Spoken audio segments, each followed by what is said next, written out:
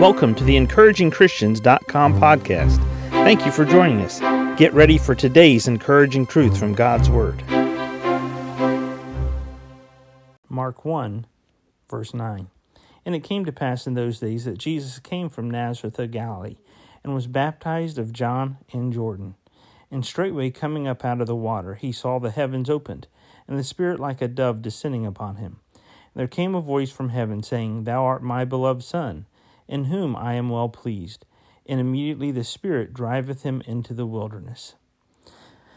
I want us to see here, as we consider this passage of Scripture, that Jesus obeyed his Heavenly Father. Jesus obeyed his Heavenly Father. This is revealed to us through his baptism. The baptism of Christ revealed his obedience. Here, as we look at this passage of Scripture, he listened for God's will, he learned God's will, and he lived God's will. Straightway, coming up out of the water, he saw the heavens opened, and the Spirit like a dove descending upon him. And there came a voice from heaven, saying, Thou art my beloved Son, in whom I am well pleased. And immediately the Spirit driveth him into the wilderness. The baptism of Christ was important, and it was an important aspect not only for the ministry of Christ, but for his relationship, his fellowship with his Heavenly Father. Not as God the Son, but as a human being, because Jesus Christ is 100% God, 100% man. He is the God-man.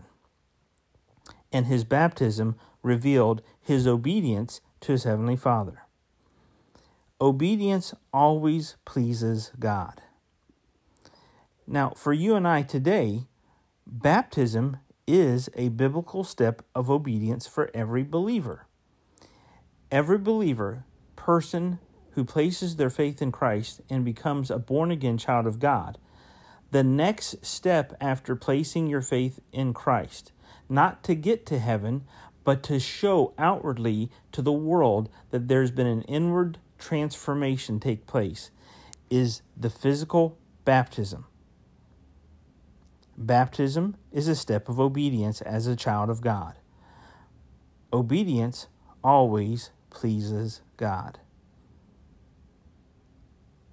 You and I need to see that as we are walking with God, and you want to know, what's God's next step for my life? Well, okay, so you've been born again. Your name is written in the Lamb's Book of Life. There's a place in heaven prepared and waiting for you, according to John 14.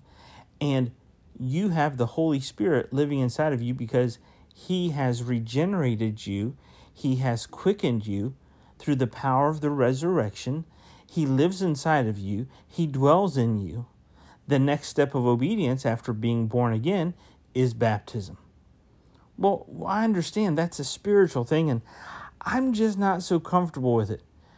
That's not the question. The question isn't whether you're comfortable. The question is whether or not you're obedient. And that's what God wants us to be.